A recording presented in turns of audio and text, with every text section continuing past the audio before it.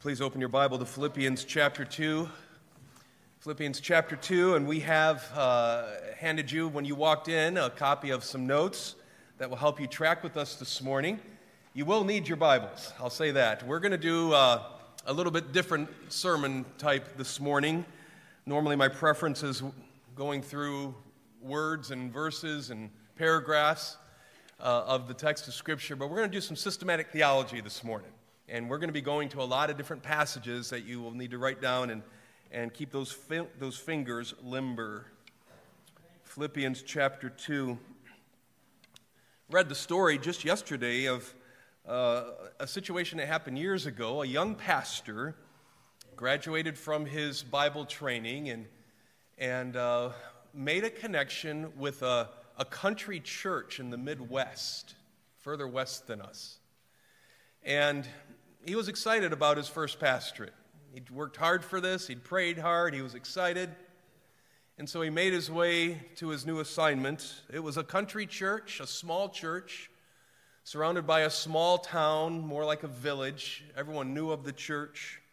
Everyone said that they identified with the church, but the church numbers had dwindled through the years, and there weren't many people left in this church when he arrived. Well, he did the best he could to bring life to that church.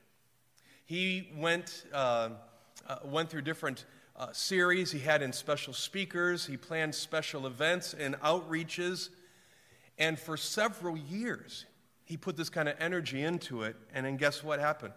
The numbers just went further down. And desperate times called for desperate measures. And this young pastor had an idea that he ran with. He took out an announcement in the local newspaper on Friday. And the name of the announcement, the title was, "The Church in Town Has Died." It was the only church in town, so people knew which one the announcement was talking about. It says, "The church in town has died." And underneath that heading in the newspaper, it said, "There will be a funeral service for the church this Sunday morning at 10. Well, guess what happened? People were arriving a half hour early in order to get a seat because it was a small church. And they packed every inch of that auditorium out that morning. What is this? The church has died and there's a funeral service? It was so packed that there were people in the lobby and even some pressing in at the windows to just hear the eulogy and to see, what does this mean? The church has died. So that was who showed up. And sure enough, the young pastor got up and he gave the eulogy for the church. And people were listening, but something else had really grabbed their attention, and that's that there was a coffin in the front of the church. It was closed during the eulogy. And after the young pastor gave his eulogy, he said, "Now after I pray, now that the eulogy is finished, we're going to open the casket so you can come up and pay your last respects to the church." And so he did his eulogy, and he went down there, and the coffin was just covered with flowers. And he cleared the flowers off, he opened the lid, and the line formed immediately. It was out the doors. Everyone wanted to come by this coffin. But something interesting happened as each person made their way to the coffin. Because when they looked in the coffin, they didn't see what they were expecting. This young pastor had put a large mirror in that coffin.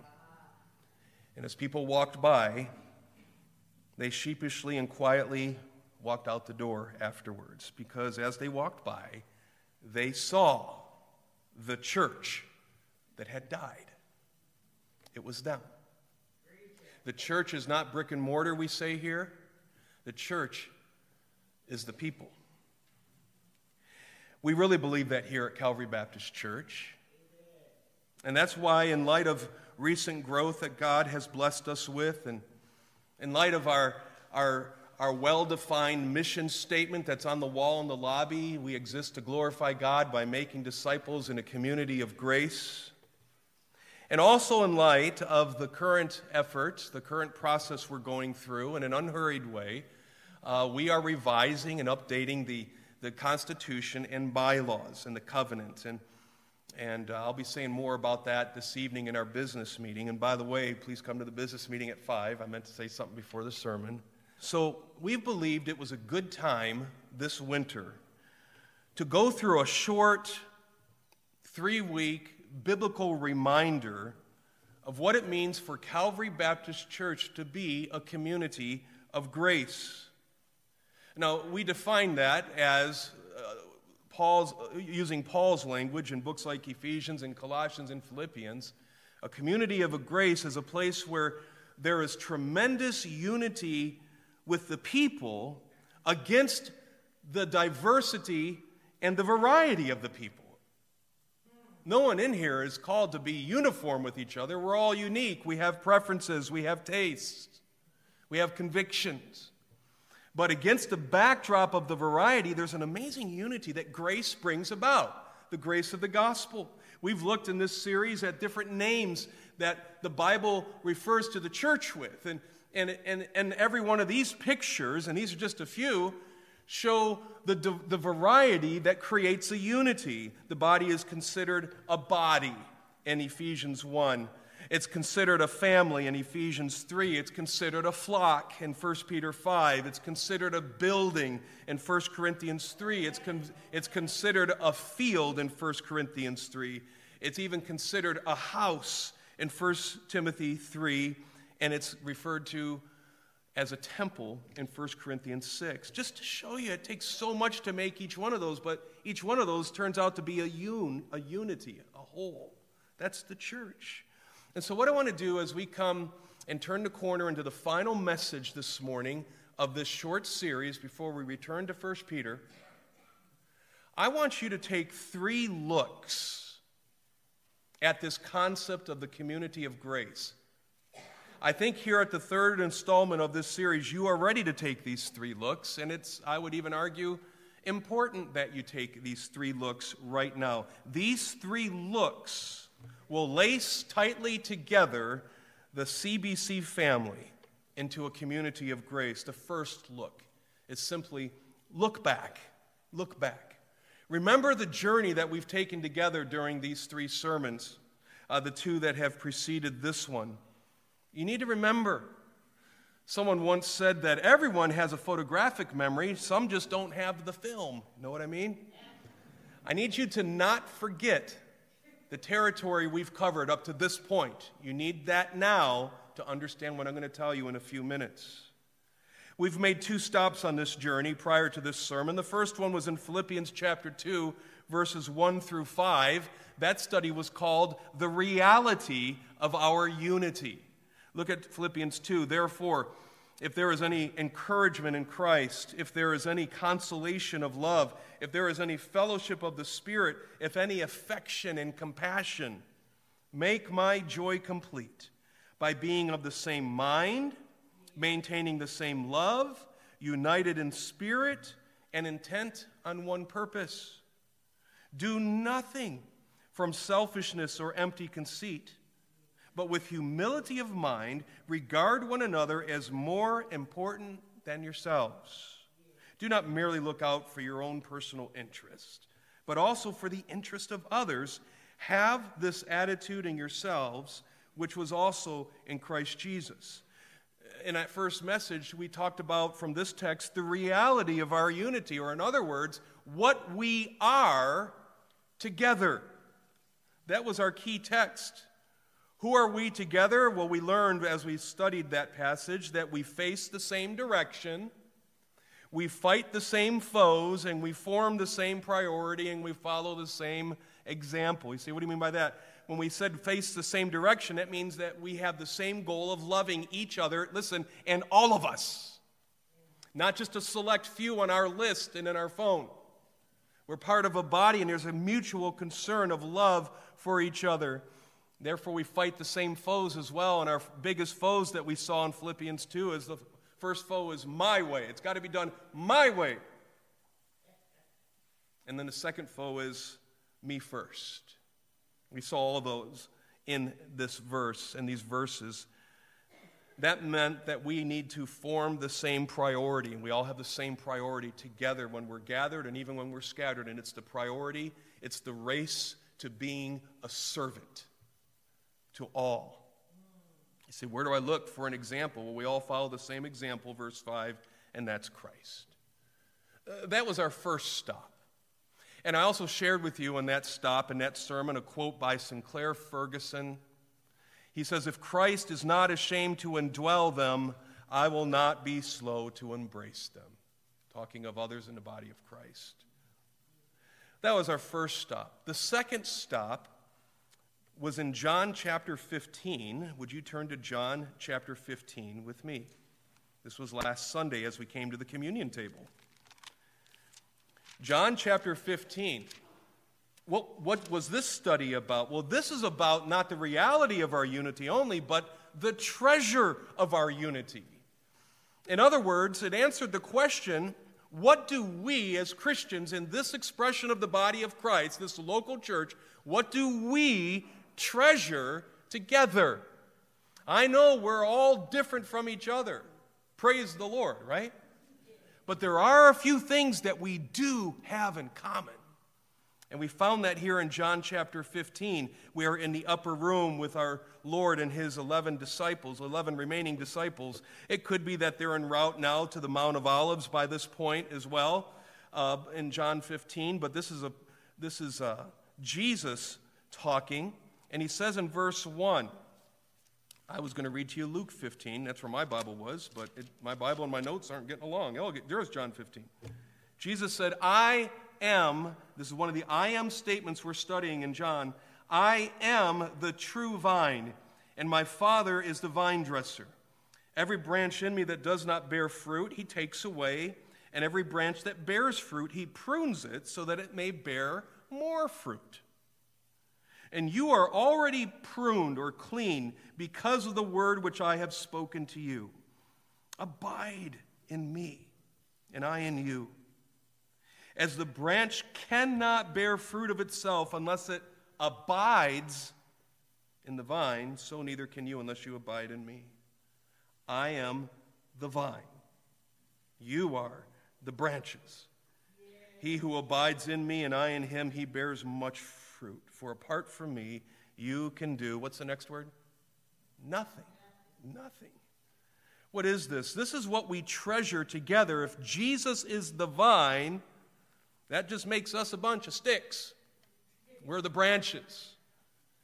But what do we share in common as branches?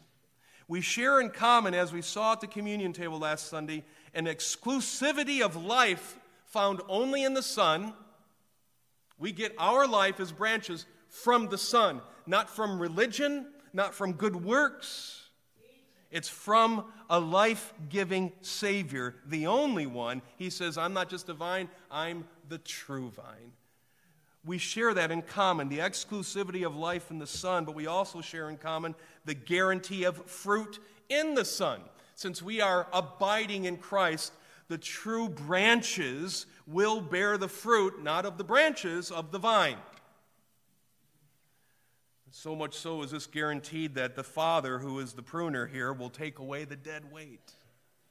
The branches that don't belong in this vine, and even the ones that are fruitful, they get pruned so they even bring forth more fruit. It's not if someone's in Christ, they may bear fruit. No, if you're in Christ, you will bear fruit, and the Father's goal is much fruit. We share that in common. But there's a third thing we treasure in our unity that we have in common.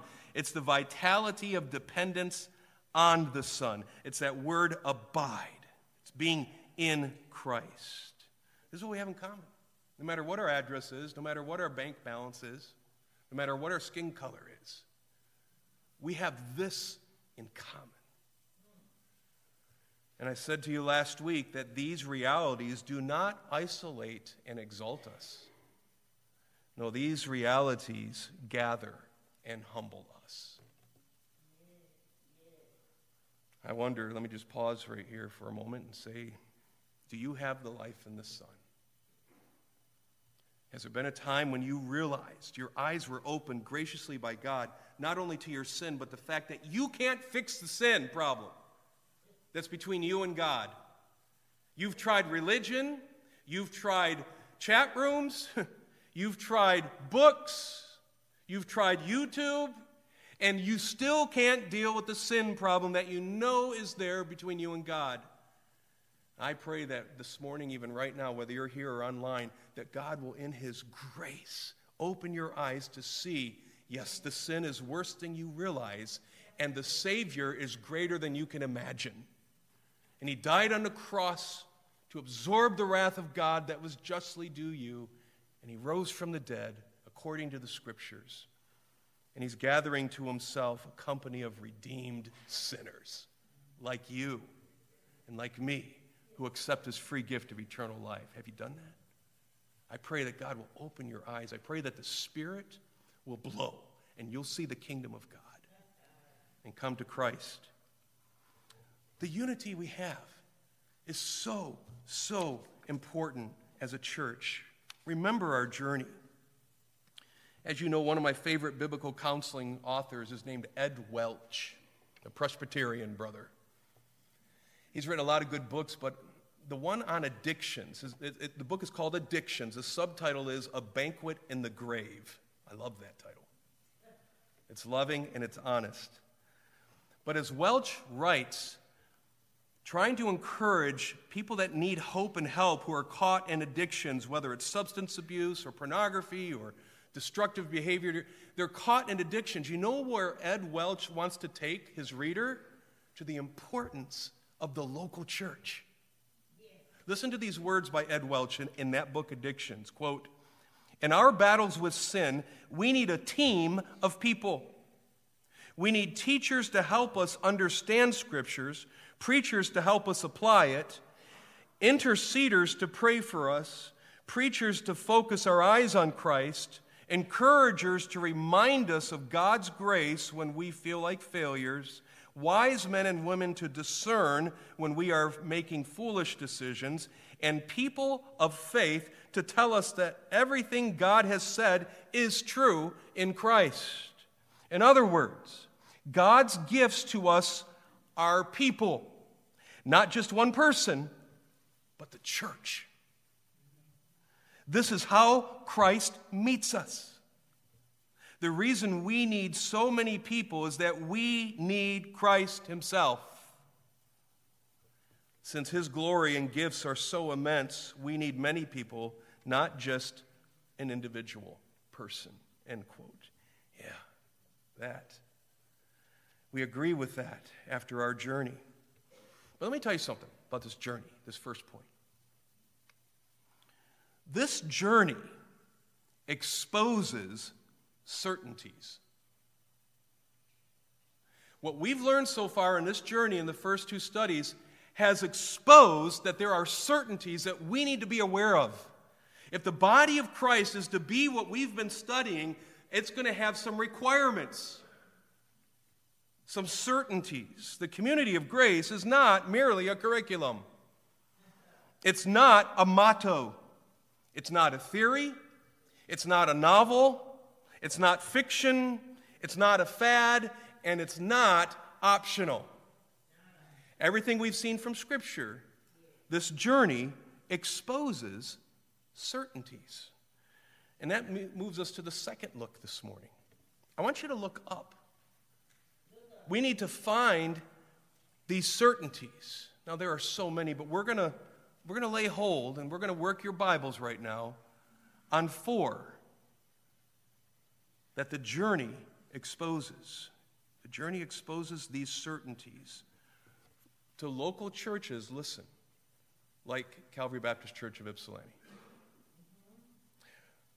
What's the first certainty? I'll call it this: God's heart for the church. His heart for the church. And for this one, I'd like for you to write down John chapter 17 with me and turn with me to John chapter 17. I don't think it'll be a long trip to the right. You're in John 15. Go to John 17, still in the same conversation our Lord is having with those disciples of His as they make their way, well, to His betrayal and crucifixion. John chapter 17. And we know at this point that they are most likely on the move. This is a conversation the disciples are listening to as Jesus, the Son, speaks out loud to the Father. John chapter 17, and I'd love to read the whole thing, and actually we're going to have a Sunday night series on most of this chapter later this year called Jesus Prays for You. But for right now, I just want to direct your attention to John 17, verse 9. Jesus speaking to his Father, I ask on my disciples' behalf. I do not ask on behalf of the world, but of those whom you, Father, have given me, for they are yours, and all things that are mine are yours, and yours are mine, and I have been glorified in them. I am no longer in the world, and yet they themselves are in the world, and I come to you. So, Holy Father, keep them in your name, the name which you have given me. Listen to this, that they may be one, even as we are. Now, keep that in your mind, and I want you to drop down to verse 20. I do not ask on behalf of these alone, but for those who will believe in me through their word. And I like to look up every time I read that and point at you and say, that's where you're in the Bible. You have come to faith in Christ because of the apostolic words in Scripture that God has given by inspiration. This is you, verse 20. So he's praying for you here. Verse 21, that you may all be one, even as you, Father, are in me and I in you, that they also may be in us, so that the world may believe that you sent me. Did you get that? That the world may believe that you sent me. What is the heart of the Father? What is the heart of God for the church? It's unity, listen, for the sake of witness. That's what it is. Unity for the sake of witness. That's his heart. Yeah, sometimes you just can start thinking the wrong thing, that God starts the church, but then he's busy doing other stuff. Do not think of God as a detached manager at Kroger on aisle 9, but his church is on aisle 3. He's aware of where it is, and he can get to it if he has to, but he's kind of busy. No. The heart of the Father, the heart of the Son, the heart of the Spirit is for that there be a unity. Listen, not that, he's not telling all these disciples, these 11 disciples, all of you have to become like Peter. No, Andrew, you stay Andrew. John, you stay John. Peter, you do you. And he says, but there's going to be a unity that doesn't make sense. And it's because of grace, and it will cause the world to note and scratch their head and say, only God could do this. What's God's heart for our unity? What's the first certainty? His heart for the church is unity for the sake of witness. There's a second certainty I want you to see. I want you to see his design for the church. His design for the church. And for this one, I want you to turn to 1 Corinthians chapter 12 with me. Write that down. 1 Corinthians chapter 12. What's his design for the church? Can I give you the answer, and we'll see it in the text? His design for the church, listen, is unity again, but also unity for the sake of interdependence. His goal is to build the church in a way that you need everyone else in the church. Say, well, I hang out with people from the church. We get coffee a couple times a week, so I'm doing church, right? No, you're not. I mean, kind of, a little. But that's like the nose and the elbows saying, let's do coffee all the time and just the two of us. Nose is important, elbow is important, but you might need the ankle. And it might be good for you to have an ear show up.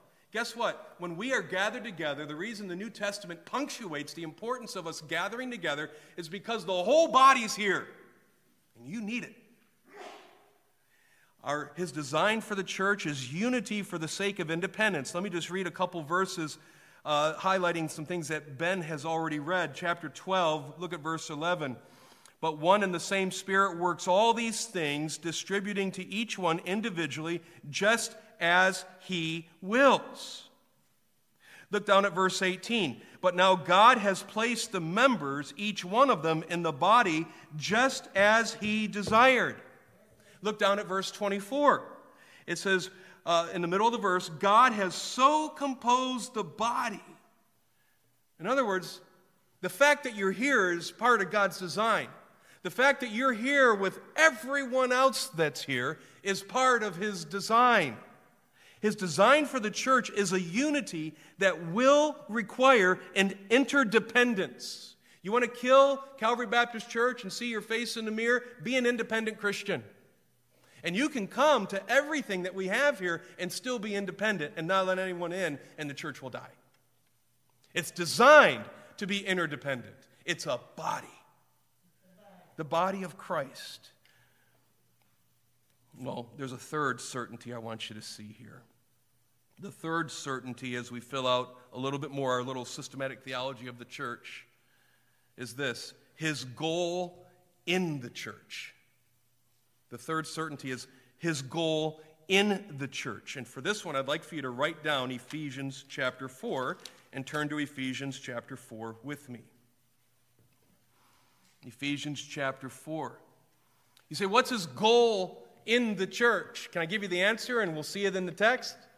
His goal in the church, you guessed it, is unity for the sake of growth. Not numerically, but in disciples. You could put it this way. His goal in the church is unity for the sake of maturity. Maturity as a body, which breeds also a maturity of individuals in the church. I have your Bibles open to Ephesians 4, but drop back into verse 20 and 21 of chapter 3, and then we'll break into chapter 4. Now to him who is able to do far more abundantly above all that we ask or think, according to the power that works in us, look especially at verse 21, to him be the glory, you listening, in the church and in Christ Jesus to all generations forever and ever, amen. And that gives birth to chapter 4. Therefore, I, the prisoner of the Lord, implore you, congregation, implore you, plural, implore you, church, local church at Ephesus, to walk in a manner worthy of the calling with which you have been called, with all humility and gentleness, with patience, showing tolerance for one another in love, being diligent to preserve the unity of the Spirit in the bond of peace. There's only one body, one Spirit, just as you were called in one hope of your calling, one Lord, one faith, one baptism, one God and Father of all, who is over all and through all and in all. Wow. I mean, this is unity, definitely. But what's the end goal, Paul? The end goal is maturity. You see, the next couple verses, he's going to explain in verses 7 through verse 10 his incarnation, his coming to earth, and then his exaltation, his ascension. And after his ascension, it'll say in verse 11 that he gave some as apostles and some as prophets and some as evangelists and some as pastors and teachers. Why? For the equipping of the saints for the work of ministry. You say, well, that's the end game. It's a head game, right? We just got to get degrees, we got to get certificates, we got to finish the class. That's what it's about. No, the end game, his goal in the church with all these pieces in place is shown in verse 16. Look at verse 16.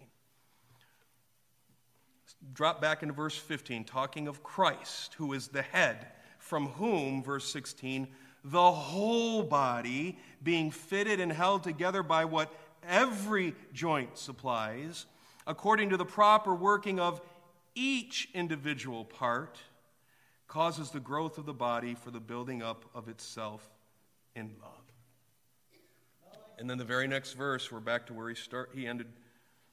I say this and affirm together with the Lord that you walk no longer as an unsaved person outside of the church. His goal in the church is unity for the sake of growth. This has been a 3-part series, but really it's been a much longer series than that, because before we did this, we did a series on church discipline called The Shepherd's Reach. Remember that from Matthew 18? Then we just decided last minute to stay in there and do a series on forgiveness between believers. Remember that? It's all about caring for each other and growing. Suddenly, when you realize this certainty that his goal in the church is growth, all those 30 plus one another passages make sense. There are over 30 positive and negative one another New Testament statements. I won't give them all to you, but I'll whet your appetite. We're to love one another, be devoted to one another, honor one another, live in harmony with one another, build up one another, accept one another, admonish one another, care for one another, serve one another, bear with one another, forgive one another, be patient with one another. You getting tired yet? Speak truth to one another, submit to one another, teach one another, encourage one another, comfort one another, pray for one another, confess to one another, speak truth and love to one another, be kind and compassionate to one another, stir up one another, and show hospitality to one another. And I'll stop there. There's a lot more. Get the point? They all make sense when you understand the goal, the design for the church by God himself is growth. But there's one more certainty, a fourth one. I want you to see, fourthly, God's enemy against the church. His enemy against the church. See, what do you mean by that? Well, let me give you the answer, and I'm going to show it to you. The goal here, too, is unity. All four of these certainties start with unity, but this unity is for the sake of protection. Protection against what? Protection against whom? Protection against God's enemy and the enemy of the church, Satan, the evil one. He's the one that we sung a hymn about called "A Mighty Fortress is Our God." You say, well, things are really bad here in the West now, and it's all in Hollywood and New York, right? And I'm saying, no, it's bad in Ipsy. Spiritually. It's bad globally across the nations. The kingdom of darkness, Satan is not omnipresent. But he has a brilliantly organized and massive network of spiritual minions at his bidding and under his rulership. And they are active in every nation, in every city. Can I even say this? Every chair here. There is a spiritual warfare that if we could even get a glimpse of it, we'd understand why in the Lord's Prayer, our Lord says one thing you need to pray for every day, trust me on this, is deliver us from the evil one. You say, well, that's just like in 2024, right? It's always been this way. From the birth of the church, even way back, I'm going to tell you a couple churches that you might be familiar with. How about the church at Jerusalem, the first one? It was born in Acts chapter 2, and already in Acts chapter 5, Satan's there. In Acts chapter 5, in that episode of Ananias and Sapphira, it's Peter that says, "Why has Satan filled your heart to lie to the Holy Spirit?" He said that to a member. Satan was active. He's the enemy of the church because he's the enemy of God. We could go to Corinth. Actually, let's visit Corinth. For another example, go to 2 Corinthians with me. I was just going through this epistle in my own devotions this week, and I just started circling all the times that Satan shows up in Corinth at the church. 2 Corinthians chapter 2. I'm not going to preach each of these, just want to direct your attention to them. Look at verse 10 and 11. And Paul's not in Corinth writing this. He's far away in other churches and giving his attention to the care of all the churches he'll write later. He himself is being persecuted, but listen, he knows that Satan is involved and active in every local church. Look at verse 10. But one whom you forgive anything, I forgive also, for indeed what I have forgiven, if I have forgiven anything, I did it for your sakes in the presence of Christ, so that no advantage would be taken of, who's us? The church. No advantage would be taken of us by Satan, for we are not ignorant of his schemes. You say, well, Paul wasn't at that church. You said he's writing it from somewhere else. He is. But he's so involved with this church, he likes to refer to it as us. And don't focus on the Paul part, focus on the rest of the us, that church. We don't want Satan to take advantage of us with his schemes that we watch for. That's just one. Oh, there's more of Satan in Corinth. Look at chapter 4, verse 4. Verse 3, and even if our gospel is veiled, it's veiled to those who are perishing, those who are outside the church, unsaved. But Paul's going to have to throw the covers off of the enemy who's working against the proclamation of the gospel in that church, in Corinth, Verse 4, in whose case the God of this world has blinded the minds of the unbelieving so that they might not see the light of the gospel of the glory of Christ, who is the image of God. Satan is working against their witness. You go to chapter 11, 2 Corinthians chapter 11, verse 3. I am afraid that as the serpent deceived Eve by his craftiness, your minds, Christians, your minds, church, will be led astray from the simplicity and purity of devotion in Christ, to Christ. I mean, we can keep going. Satan was very active from the very start, assailing the church in Jerusalem, of course, in Corinth. We could go to Ephesus. Ephesus, we can read the account of the church coming to, or the gospel coming to town, and a church being formed in Acts chapter 16. As Paul's visiting there, we have demons being cast out by someone called the sons of Sceva. And he's throwing them out, and he's casting them out in the name of Jesus and invoking Paul. And the demons say to this guy, we know who Jesus is, and Paul we're aware of, but who are you?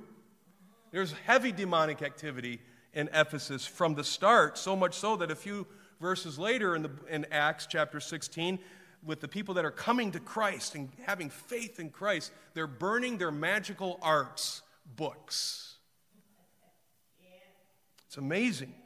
So we're not surprised that when Paul writes Timothy, who's pastoring in Ephesus, in 1 Timothy chapter 3, verse 7, as Paul gives warning to the pastors and elders of that church, he says, be careful that they do not fall into the trap of the devil. Because he's there. The snare of the devil, 1 Timothy 3, 7. In chapter 5, verse 15 of 1 Timothy, again, written to the church, the leader of the church in Ephesus, Paul says, there are some young widows who are taking on a sensual lifestyle, and Paul will say that they have turned aside to Satan, to the devil. Those are church members, professing church members. We could go to Ephesians 6 and be reminded that we don't wrestle against flesh and blood, but a well-organized enemy. Verse 16, he's throwing flaming arrows at Christians. And we have a shield of faith for that. We could go to Thessalonica. We see the evil one busy there. Paul says in 1 Thessalonians 2:18, I wanted to come to you, but Satan hindered us. And in 1 Thessalonians chapter 3, verse 5, Paul writes, I also sent to find out about your faith, for fear that the tempter might have tempted you, and our labor would be in vain.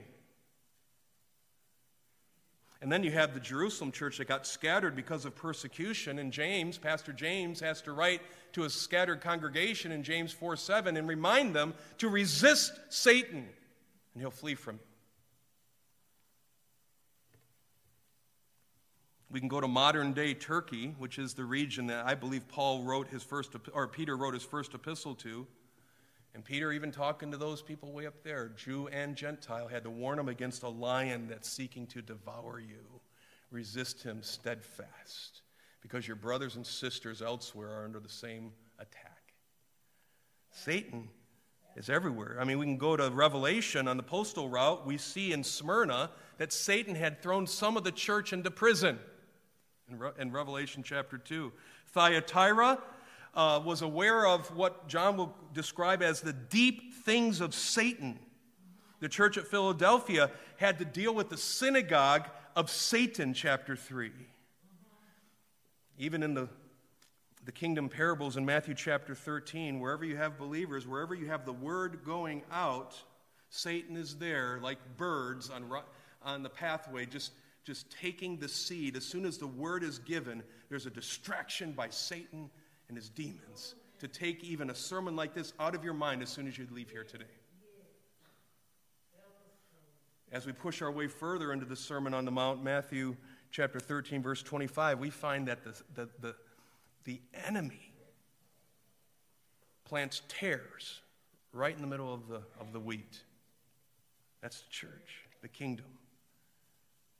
I've gone into a lot of detail on this point because I'm pretty mad.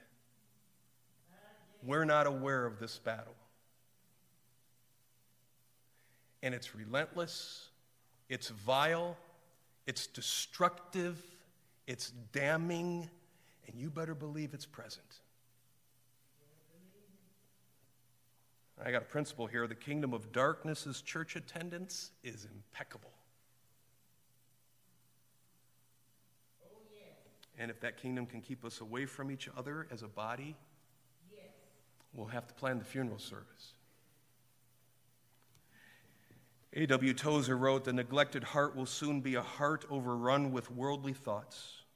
The neglected life will soon become a moral chaos." But the church that is not jealously protected by mighty intercession and sacrificial labors will before long become the abode of every evil bird and the hiding place for unsuspected corruption. The creeping wilderness will soon take over that church that trusts in its own strength and forgets to watch and pray.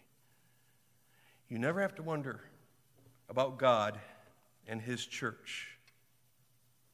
You can hear his will. He wants unity for the sake of witness, for the sake of interdependence, for the sake of growth, and for the sake of protection. These are certainties that never change. So watch this. We got to finish this up.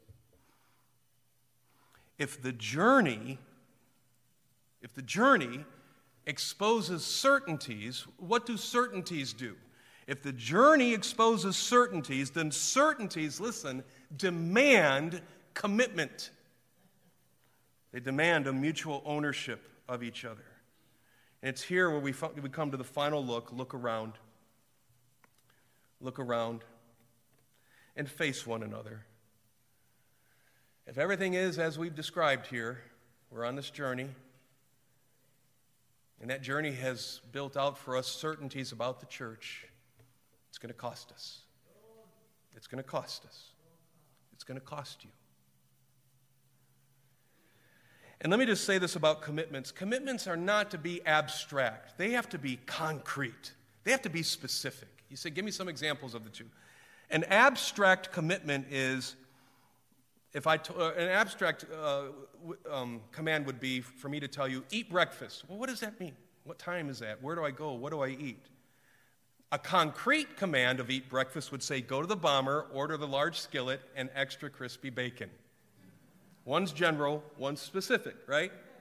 I'll give you another example. An abstract command is, go get gas. A concrete command is, I want you to take my Ford Fusion. I want you to drive it to Whitaker Street to the Kroger and use my wife's gas card from Kroger and get 20 cents off a gallon. One's general, one's specific. I'll give you one more. Why? Because it's fun. I could say, read your Bible. What does that mean? But if Pastor Michael stands up here and says, I want you to read your Bible, and I've written a Bible reading schedule for you to consider. It'll take you through Psalms and Proverbs and the New Testament in a few months. That's specific. It needs to be the same with us as we talk to each other. I'm going to give you a mouthful here. Don't try to write all this down. You'll get more of this in the coming weeks and months. But we need to talk about our commitment to each other. And it's important that this be the third message and not the first one. Theology must drive you to the point where you must be asking this question: what is our commitment to each other? That's when we start talking about church membership covenants. And I want to make with you a few reflections and recommendations about this as we prepare to not only tie off this series, but this series is meant to give us our talking points for you as a congregation on Sunday nights after Awana ends, when we come together for several meetings for the revision of of the Constitution and bylaws, including the church covenant. I wonder, when's the last time you read the church covenant? We have the 2012 example out there. Have you read that anytime recently? You're going to do it right now. Me too. Our biblical mission is clear. We are wanting to glorify God by making disciples in a community of grace. Exactly. But we have a covenant right now, and here's how it reads. Having been led, as we believe, by the Spirit of God to receive the Lord Jesus Christ as our Savior, and on the profession of our faith, having been baptized in the name of the Father and of the Son and of the Holy Ghost, we do now, in the presence of God, angels, and this assembly, most solemnly and joyfully enter into covenant with one another as one body in Christ. We engage, therefore, by the aid of the Holy Spirit to walk in Christian love, to strive for the advancement of His church, in knowledge, holiness, and comfort, to promote the prosperity and spirituality, to sustain its worship, ordinances, discipline, and doctrines, to contribute cheerfully and regularly to the support of the ministry, the expenses of the church, and the relief of the poor, and the spread of the gospel through all nations. We also engage to maintain family and secret devotions, to religiously educate our children, to seek the salvation of our kindred and acquaintances, to walk circumspectly in the world, to be just in our dealings, faithful in our engagements, and exemplary in our deportment, to avoid all tattling, backbiting, and excessive anger, to abstain from the sale and use of intoxicating drinks as beverage, and to be zealous in our efforts to advance the kingdom of our Savior. You read this recently? We further engage to watch over one another in brotherly love, to remember each other in sickness and to distress, to cultivate Christian sympathy and feeling and courtesy in speech, to be slow to take offense but always ready for reconciliation, and mindful of the rules of our Savior to secure it without delay. We moreover engage that when we remove from this place, we will as soon as possible unite with some other church where we may carry out the spirit of this covenant and the principles of God's word. That's our current covenant. Have you read it recently? I want to make a couple observations, pastoral observations, not edicts. And by the way, this isn't a pastoral update of the Constitution and bylaws. It's gone through from pastor to a committee of men and women in membership, now to where it is with the deacons, and then it comes to the congregation. This is an us thing. Let me make just a couple of personal observations about this. A church covenant, or church covenants, are actually, or should be treated as vows that the church members make to each other. That's what a covenant is, okay? I like what Pastor Aaron Menikoff in Georgia says. If a statement of faith is a synopsis of right doctrine, the covenant summarizes right living. The covenant aids the church leaders and members by describing what a Christian life looks like. Proper use of a church covenant encourages members to take responsibility for each other's holiness. What we've been talking about this morning. A couple more observations. The current CBC covenant, the one I just read with you, is not, hear me on this, is not, are you getting the point? It is not original with our church family. It's copy and paste. I can show you, Pastor Greg, I see you nodding.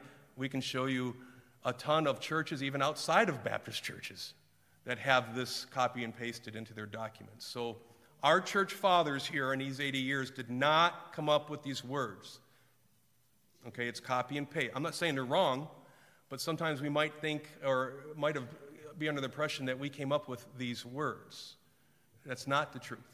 We affirmed these words, but someone else wrote them in another ministry decades ago, many decades ago.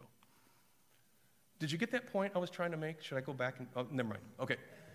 Number 4, covenants should be brief enough to be recited regularly in corporate worship, such as at the communion table, bringing in new members, church milestone anniversaries, church discipline meetings, at least once a year in the business meetings, we should be having these words wash over us, and our ears hearing our mouths make commitments to other people, every other person in this room and in the membership. This one's a mouthful. Stay with me. There are a few important problems with listing specific sins and matters of conscience in a covenant. This is me stretching my neck out, but I'm going to state the obvious. You start making a list of sins or addressing only a few matters of Christian conscience, you're going to have a problem. Why? First, it is unwise and unethical to list specific activities that CBC is not willing or capable of policing. If listed, an activity must be policed and where necessary, disciplined for disobedience. Second reason it's dangerous to start lists in a covenant is that when you start listing sins, many sins will be overlooked. You didn't get mine in the current covenant. Mentioning alcohol, for example, but not sensuality or gluttony, what do we do with that?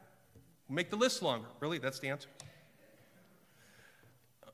And it would be more biblical, I believe, to mention umbrella categories of, does this sound familiar? Deeds of the flesh and fruit of the Spirit. Actually invoking a very detailed list that's already in Scripture for us. We don't have to make up a list, we have one. And it's found in Galatians 5. Do you remember these? The deeds of the flesh. The deeds of the flesh are very evident. Immorality, impurity, sensuality, idolatry, sorcery, enmities, strife, jealousy, outbursts of anger, disputes, dissensions, factions, envying, drunkenness, carousing, and things like these, of which I forewarned you before, that those who practice such things will not inherit the kingdom of God. And then we got the fruit of the Spirit, next verse. Love, joy, peace, patience, kindness, goodness, faithfulness, gentleness. You know the rest of the list. I recommend that we use a Bible list that already exists. And, yeah, you'll hear more about that as we move on. One more observation. The directions, the flow or sequence of the covenant should look Godward, talk of our worship, inward, talk about our membership, and outward, talking about reaching the world. So here's a recommended rewrite for our church covenant. The deacons have been through this. It's made it through all three passages. We're not passing it today. You have to pass this. But I would appeal to you, with the observations I've made and with the words of Galatians 5 rich in front of us, here's what we're going to probably bring out, something real close to this. We would recite this at the Lord's table with new members, occasionally at business meetings. We want everyone to own this one. Having been brought by divine grace to repent of sin, to believe in the Lord Jesus Christ as our Savior, to submit ourselves to His Lordship, and having been baptized upon our profession of faith in the name of the Father and the Son and the Holy Spirit, we do now, relying on His gracious aid, solemnly and joyfully renew our covenant with each other. How are we doing so far? We will work together for the continuance of a faithful evangelical ministry in this church as we sustain its doctrines, worship, ordinances, and discipline. You say, it sounds a little familiar. We tried to still stay close to the DNA and the trajectory of the old one, the current covenant. I mean, we're not throwing it to the wind. One of our values is to try to stay and preserve what we can. We will contribute cheerfully and regularly to the support of the ministry, the expenses of this church, and the spread of the gospel throughout all nations. We will not forsake the assembling of ourselves together, nor neglect to pray for one another. We will work and pray for the unity of the Spirit and the bond of peace. We desire that our church family clearly reflect a community of grace. We will walk together in brotherly love, exercise affectionate care and biblical watchfulness over each other, rejoice with those who rejoice, weep with those who weep, bear each other's burdens, and faithfully admonish and appeal to one another as occasion may require. We will seek by divine aid to live out and mature the fruit of the Spirit. That's a list in Scripture. As well as forsake the deeds of the flesh, a list in Scripture. We individually and corporately commit to the holiness that is consistent with and reflective of our righteous positional standing in Christ Jesus. We will endeavor to disciple one another and by a pure and loving example seek the salvation of the lost. Our duty is to make disciples of our families, our acquaintances, our local neighborhoods, and the nations. We will, should we move from this place, unite with another church as soon as possible, where we can carry out the spirit of this covenant and the principles of God's word. May the grace of our Lord Jesus, the love of God, and the fellowship of the Holy Spirit be with us all. Amen. Keep that in your mind as we approach, not only as we tie off a series. All three parts of this series have been to introduce you to this statement and why.